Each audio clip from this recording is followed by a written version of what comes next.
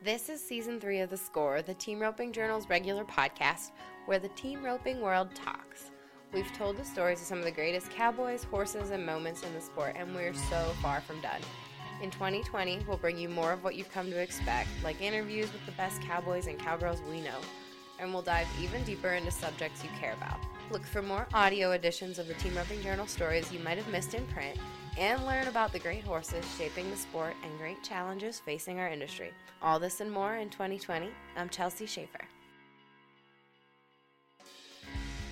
Before we get into the interview, we've got to thank our partners at Nutrena and Safe Choice. Check them out at NutrenaWorld.com/SafeChoice, and you'll learn more about them at the commercial break.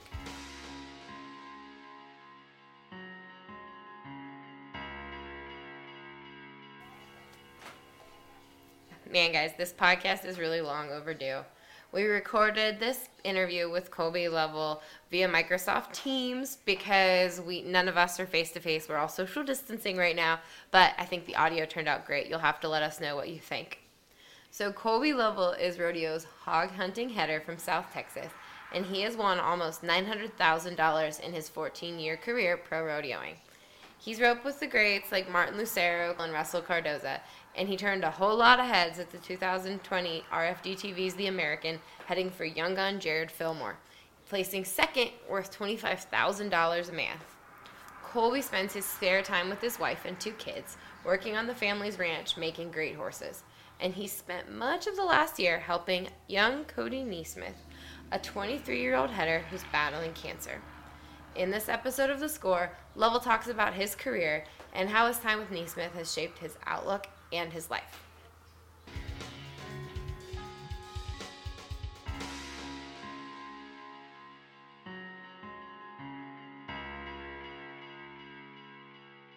How are you? How are you guys handling the downtime with quarantine? What's been going on at your house? Anything different than hog hunting and roping steers?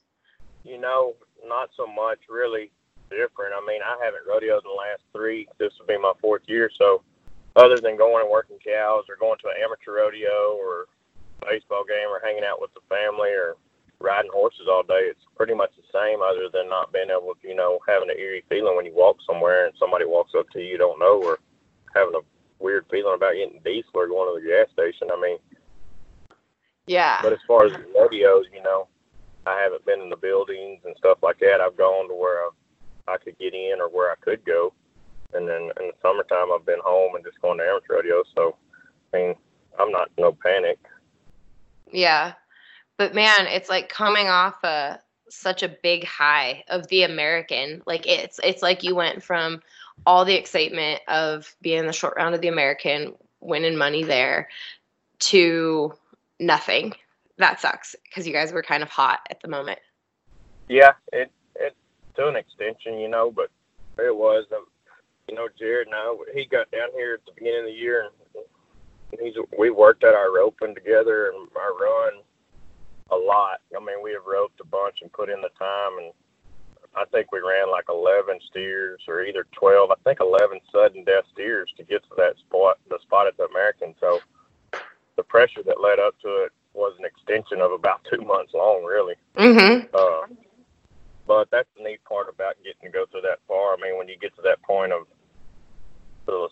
get to the American and you start hitting the reality starts kicking in that, man, this could happen. We've already, you got to have just a little bit of everything, a luck on your side as far as steers and stuff going your way, but then also you got to do your job, not get ahead of yourself. It was a neat experience. I'll say that for the most. It was the second time I had qualified to the American and got eligible for the $1 million. Mm-hmm. I did it with Corey Koontz once, and they took the top 4, and I think we ended up 5th. We were 4-3 and didn't get the rope. And then Jared and I, with the way they did it the other day, I mean, Jared roped great there, and we caught our steers. And, I wish I would have done a little bit better on the last steer, but, I'm glad with where we ended up. I mean, it is what it is. It was life-changing, could have been life-changing, Mm-hmm. But nothing changes. I got up the next day, and 2 days later, I think I had working cows in Stephenville and Morgan Mill and Dublin, and then come home and went back to roping.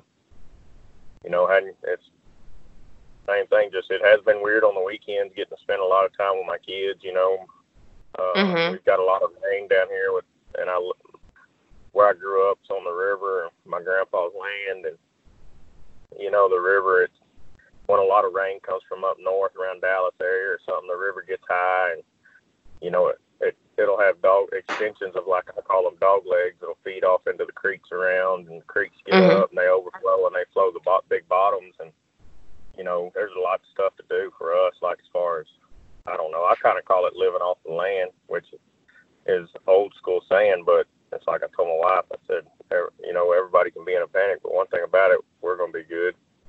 Yeah, I'm sure there's plenty of pasture for the cows and everything too. Like you're not worrying about grass at the moment?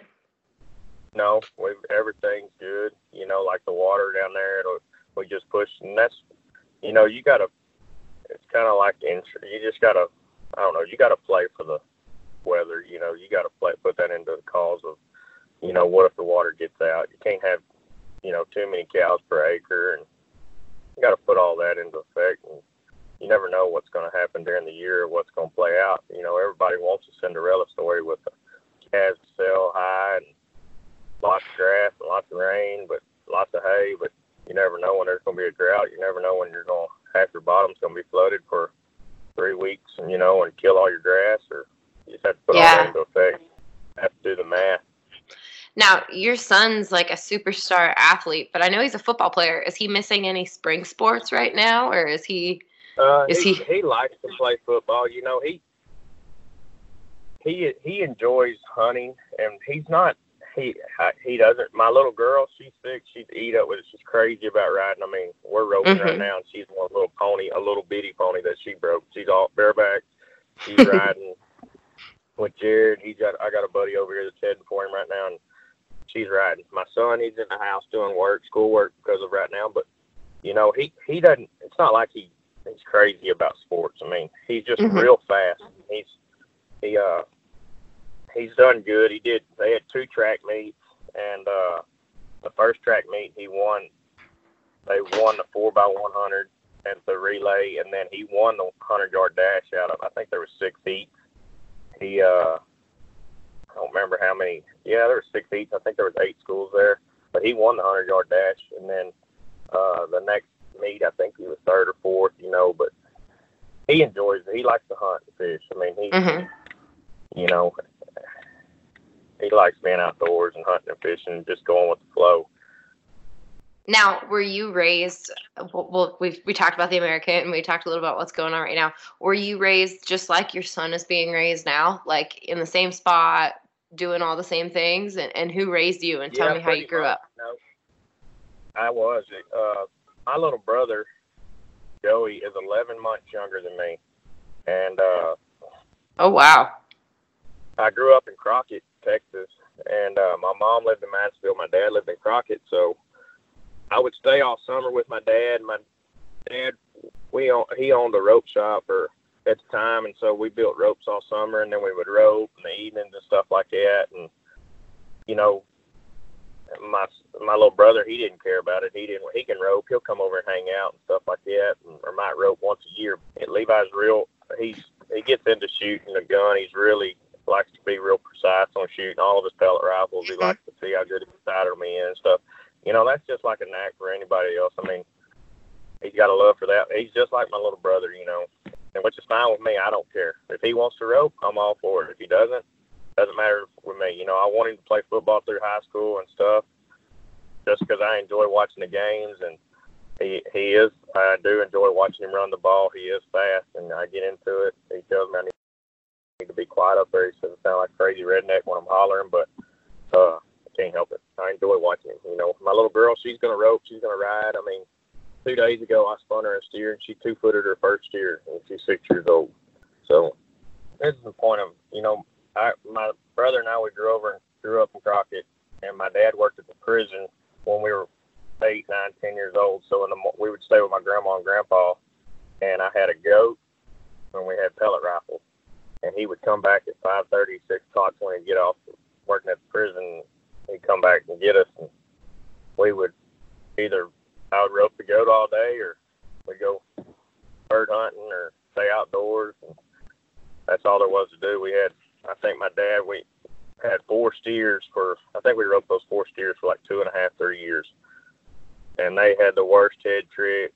I mean, they were a terrible set of steers, but, you know, we had something to rope, and we'd go to a horse sale on Saturday night there in Elkhart. He might buy a horse for $300 or $400 or $500. We'd go home, me and Joey or whoever, my dad, we'd mess with it, see if we could get him going and try and sell him. And I don't think we ever got one good horse out of there, but I think sure learned what not to mess with in a horse deal. But, you know, and then my son, my wife and I, we started early, very, very early for me in life, and her.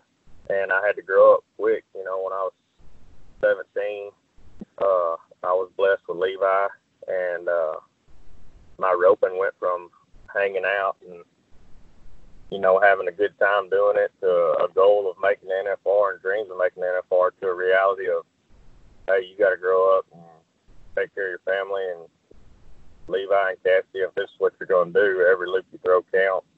And I think that's what helped me when I first started rodeoing. I was very, very fortunate and lucky enough to get Corey Koontz when I started out and tried to make the NFR the first time. But it come to a point of I knew that all the weight was on my shoulders when I started heading.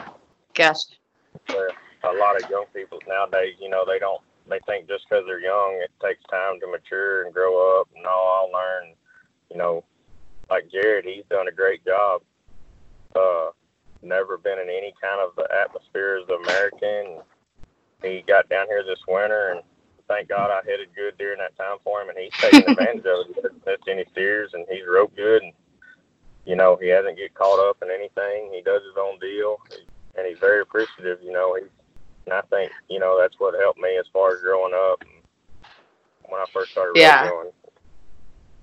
Now, Denny texted me the other day and said, he's like, you need to get on that Jared Fillmore story. Nobody's ever gone from a 5 to a 10 before in 1 year.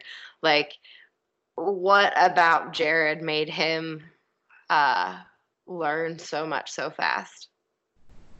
You know, I think there's people in the team roping world that, just like football or baseball or any kind of sport, just because they showed up that day and they're somewhere where there's people that's been there, done that, and the best in the world, doesn't mean that their goal or their dream, it shouldn't be the same, or, you know, they shouldn't have the same chance. And then to an extension that they are that good. Mm-hmm. And, you know, sometimes it just takes a chance and an opportunity. He went through a lot, you know. Heck, the best way for him to put it, he just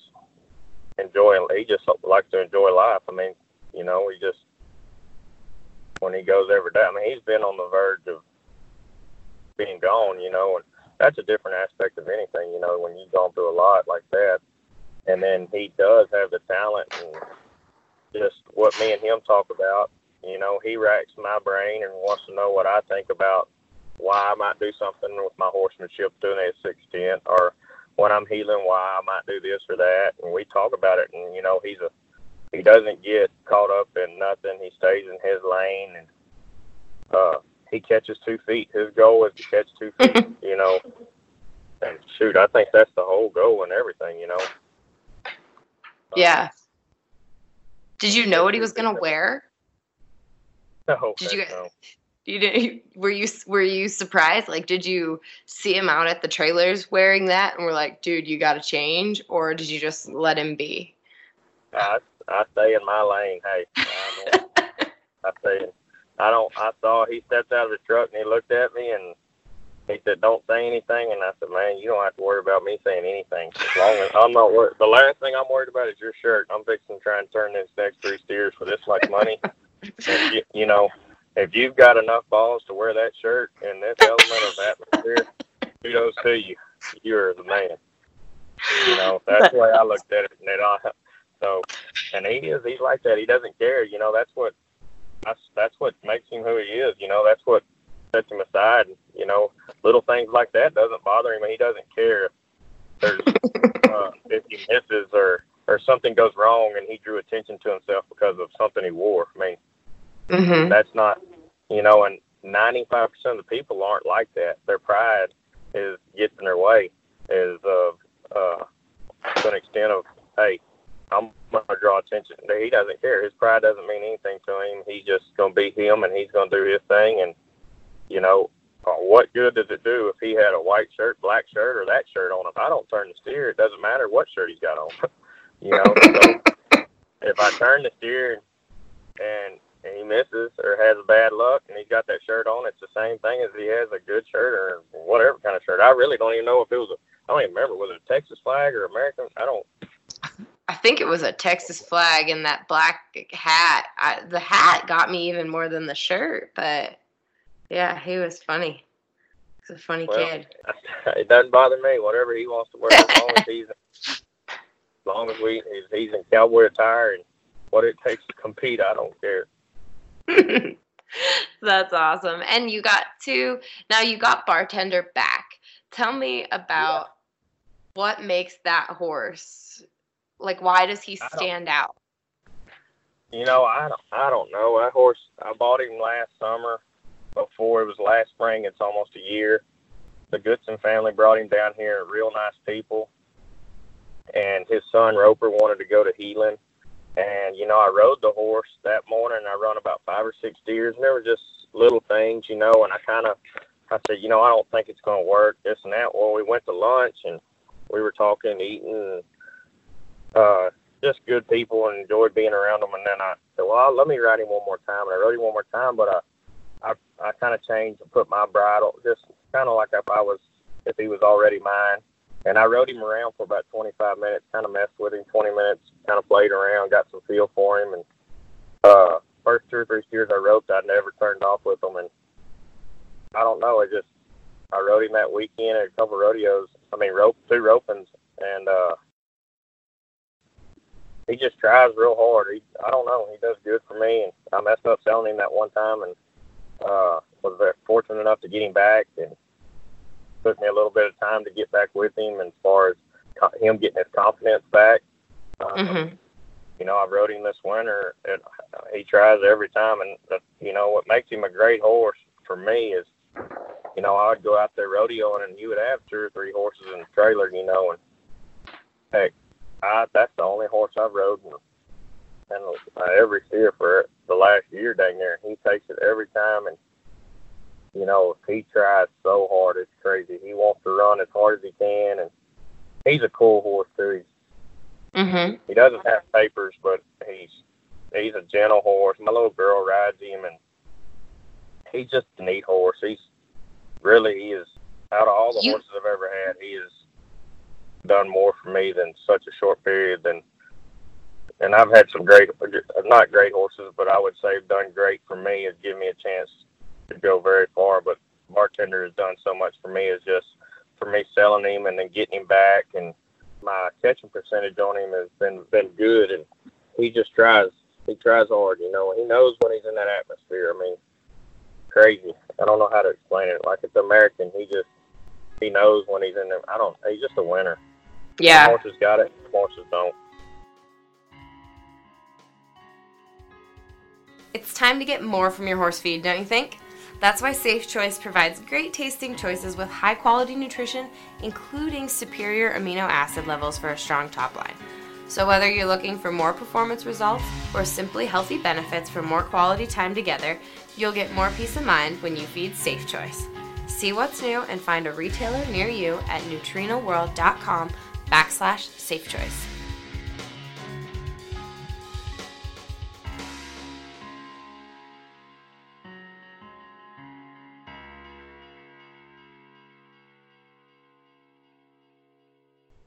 Now, do you raise horses still, Colby? Man, my mom, we raised horses, and my mom raised cutting horses and stuff, and, you know, showed horses, and I grew up around the cutting world, and all as a young kid. My stepdad, used to be stepdad, he owned a horse that had won the world a couple times, and I grew up with a man named Kenny Patterson, got to be around him all the time, low horses for him, and he committed suicide when I was 13, but he won the world, and he was an outstanding horseman. He's the one who helped me with my foundation, learning how to put draw on a horse and the little things that team ropers have no clue about that don't feel like that will help. The cutting world, you know, it's crazy. I was just very fortunate at the time. I didn't like it because I wanted to rope, make the NFR, and I thought that, oh, this isn't going to help me. But I'm so blessed to look back now and be able to grown up with the people that I grew up with. I got to ride with Ronnie Rice, low horses for Ronnie Rice, be around Tag Rice, all the rides. I mean, it just was a big deal, you know, and it's just good. I can go show a cutting horse if I need to. I worked at a reiner place for a year. I can go show a reining horse or ride a reining cow horse or do all of that stuff. And I enjoy all of that. Those are my favorite type of horses. If somebody asks me what's your favorite horse you own, it's going to be a horse that's been 2 years old to that 6 or 7 that's here now that I can go shoot a gun off of or go win top horse at a ranch rodeo. Or I mean, the horses that we raised was that we had a mare called Haida Smart Dancer, and she the first year junior roped at the American with Jake Barnes was a horse that I called Pee Wee that Tommy Zuniga bought from me that I rode.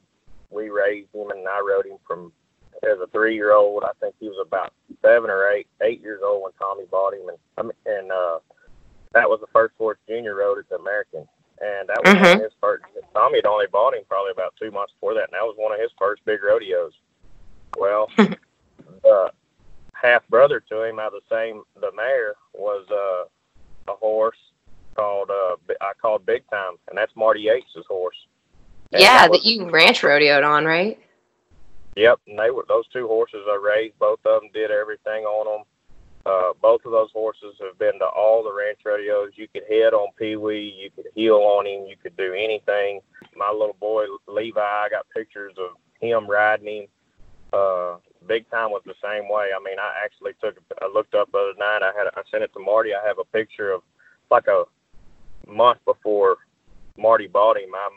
2 months before. I've got a picture of I rode a big hog down in the river bottom, and I'm standing back behind him, and Big Time's working rope, and the hog's on the end of the rope, and 2 dogs that I'd raised. And I told Marty, I said, it's crazy that, you know, this horse went from both of those horses. You know, it was just neat that both of those horses were been through the same deal, been rode, done whatever, didn't matter. And, you know, really, Pee Wee, that was his first big rodeo, was the American dang near when Tommy had him and Junior bought him. And then Big Time, he went to Denver and all the rodeos right there at the very beginning, and Marty did great on him that year. Yeah, I remember. Anyway. Yeah. Can you give us an estimate of, like, what is the percentage of time that your horses spend in the arena versus working outside? Like, is there a breakdown percentage-wise? Yeah, I'll tell you this. Like, I have a stud horse right now that just turned 3 that's by Metallic Cat out of a mare called Another Playgirl, and she produced about 260,000, and I feel like he's a very good horse. I like him a lot. He's about as good a horse as I think I've had, and I will ride him. I healed a couple steers on him last night, yesterday evening.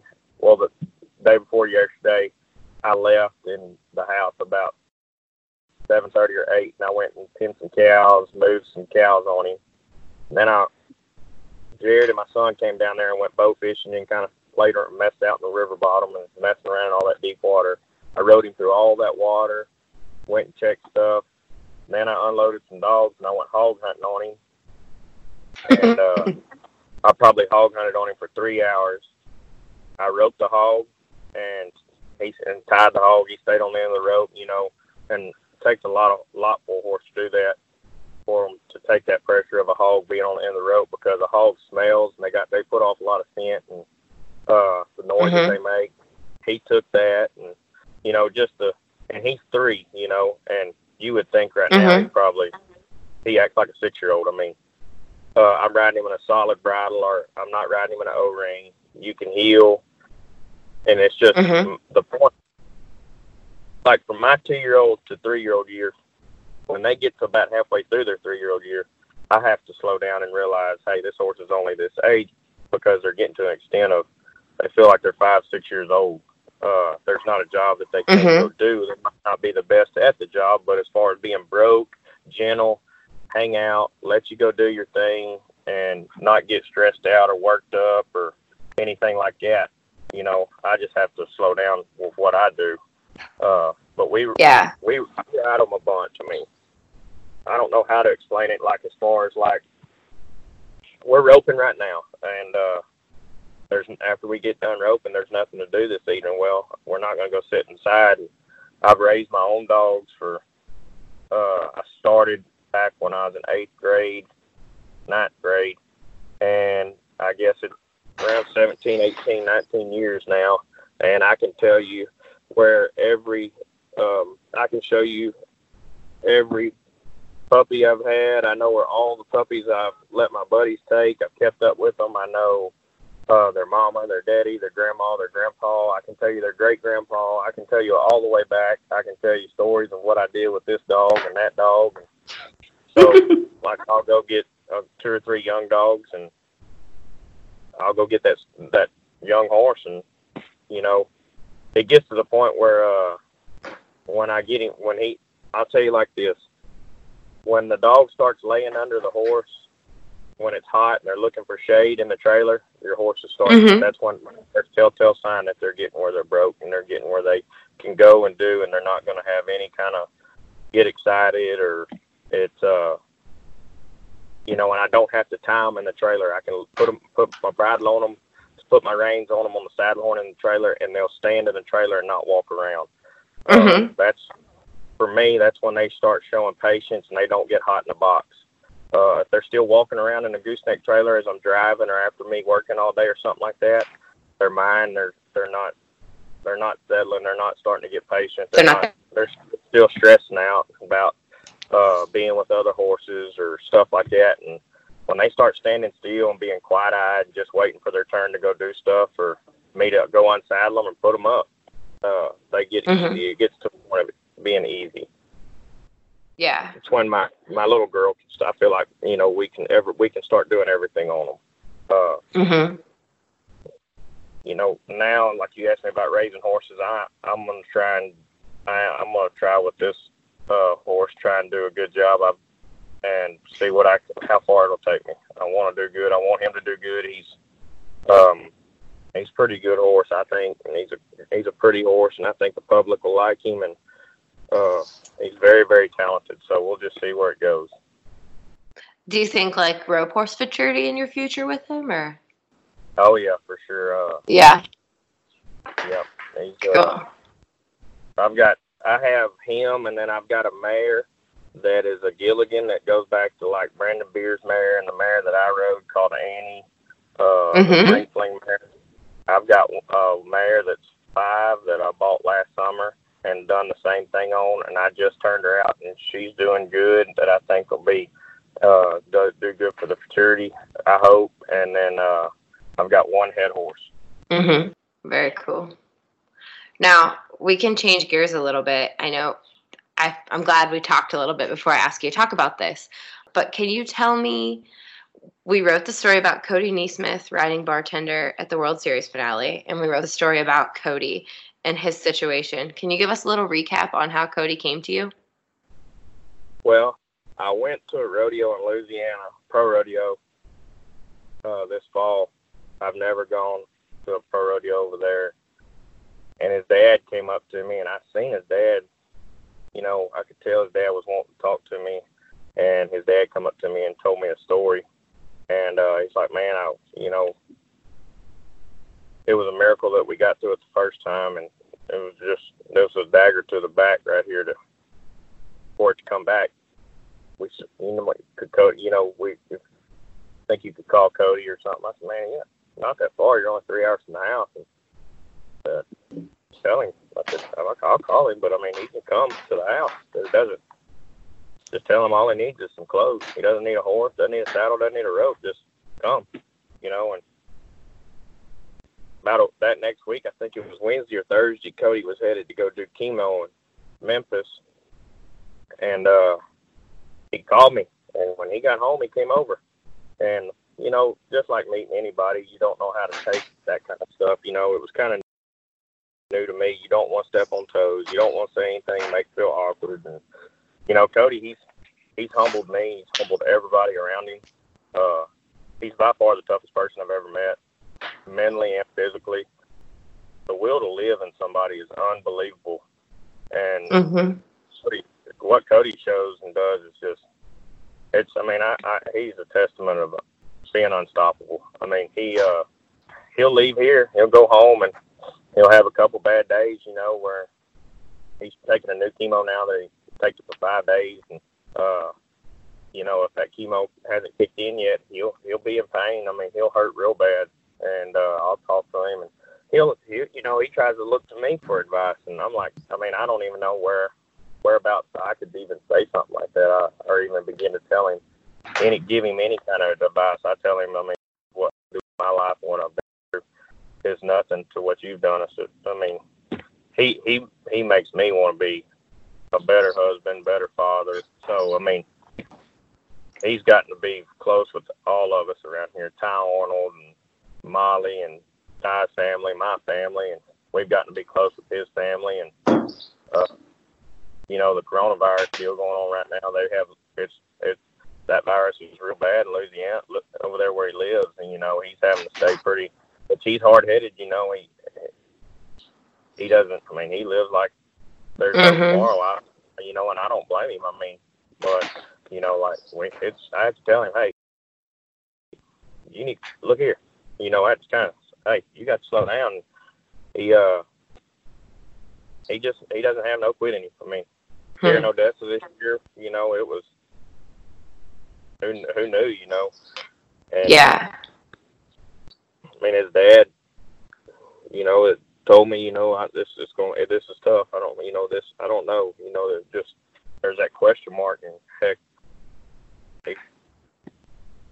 he made it through it and come back over, and heck, he roped at the Patriot. And, you know, when we went to Vegas, the doctor said, hey, Cody, you don't need to go. You know, if your horse falls, or, you know, you don't really have an immune system, if anything happens while you're out there, you know, it couldn't be good. And that was something he wanted to do, and I don't blame him. And I told him, I said, just come out there. I said, you can ride my horse. I let him run 1 or 2 steers on Bartender, and, you know, Bartender backed in there, and it was very, very neat to watch. I enjoyed it a lot. He turned 3 steers. He did a very good job. He just had bad luck, and just the way team roping goes. And, you know, he got home, and when he got home, it took a toll on him. I mean, he got down, and but he made it through it, and now he came back over, and he's roped, and they didn't think he would rope again, really. I mean, so, you know, each day. Yeah, talk about a God thing, though. Like, you hadn't been to any rodeos around there. Like, what a crazy coincidence of you being in that place at that time, and like called to be in his life at the time. It just gives you chills if you think about all the timing. Yep, I mean, you know, his dad and mom have been very nice to my family and my wife, and, you know, like I told him, I said, man, what anybody I feel like would do what, I mean, I can't imagine, you know, I would want my son to enjoy life and be around people that felt comfortable and felt like they were cut from the same cloth, and we do. I mean, his dad and him, they hunt and run hounds over there and run deer. And Cody and I will be around here. We go hog hunting, and he enjoys the dogs and roping. And, you know, I have to tell him, I mean, it's crazy. I'll be roping or working or roping, and he'll be the only person up working the chute, literally, back and forth, back and forth, back and forth. You know, people just lose track of thought. You know, when you fight the fight he's fought, you know, I mean, and you can tell he gets up and wants to take that next step. He wants to take an extra step and wants to do more than his part. I mean, But, you know, I've helped him, and I talk to him. We stay, like, when we rope, you know, I don't treat him like, I mean, I'd stay on him. I mean, if he's doing something, if I feel like he needs to try harder or do something, I mean, I tell him, I mean, he's a normal person to me, and, you know, he might be his body strength might be weaker, but I just look at him as a normal person, and I feel like if I try and I just push him. You know, I don't. We roped one day, and I seen that he missed 3 or 4 steers, and went to the back end of the arena, and he was sitting in the corner, and, you know, there was 7 or 8 people here. We had a pretty good crowd that day, and, you know, I told him, I went and come back up there. I said, Cody, what are you doing? I was taking my rope off steer. He said, man, I just fight my head. I just need to take a break for a minute.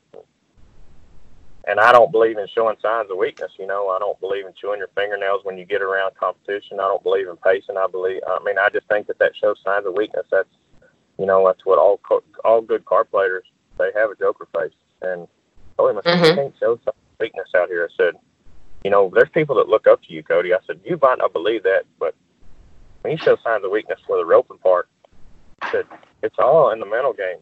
It's like having a new page. When you flip the page to the next page, nobody knows what was on the other page if you're the only person that saw it. And since then, and there's no weakness. I mean, and I think I texted him one day, and we was over there at the hospital, in Memphis, and said, man, you need to just relax, slow down. And Ellie told, his exact words were, can't show signs of weakness. And I was like, golly. That's where, he goes, and I might not eat lunch. I'm bad to not eat lunch. You know, when we rope and go all day, I don't eat lunch. And he never says a word. That's amazing. Yeah, his story has certainly resonated, and we're always thinking about him and hoping that he's staying safe right now, because that was one of the things I thought about when I saw how bad Louisiana is with the virus. That, man, I hope he's locked down. Somebody's making sure he stays safe. Yeah, he's holding tight, but it's like keeping a lion cage. Good Lord. He wants to get out and go, which I don't blame him, but, you know, what I really, like, I talked to his dad. Heck, who knows? I know that, like, last night, they had somebody that died about 20 miles from their house of the virus. And they're staying quarantined. They're doing what they're supposed to. Good. Very good. Yeah, absolutely. It's too scary. Well, sir, I will let you get back to roping. You have lots of practice to do to be sharp in a month when this all is behind us. 2 months. Who knows, but hopefully a month. So yeah, hopefully everybody stays safe, though. So thank you so much, Colby. I appreciate it.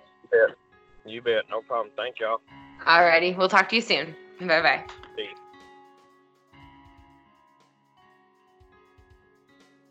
Before we go, we've got to thank our partners at Safe Choice and Nutrina for sponsoring this episode of The Score.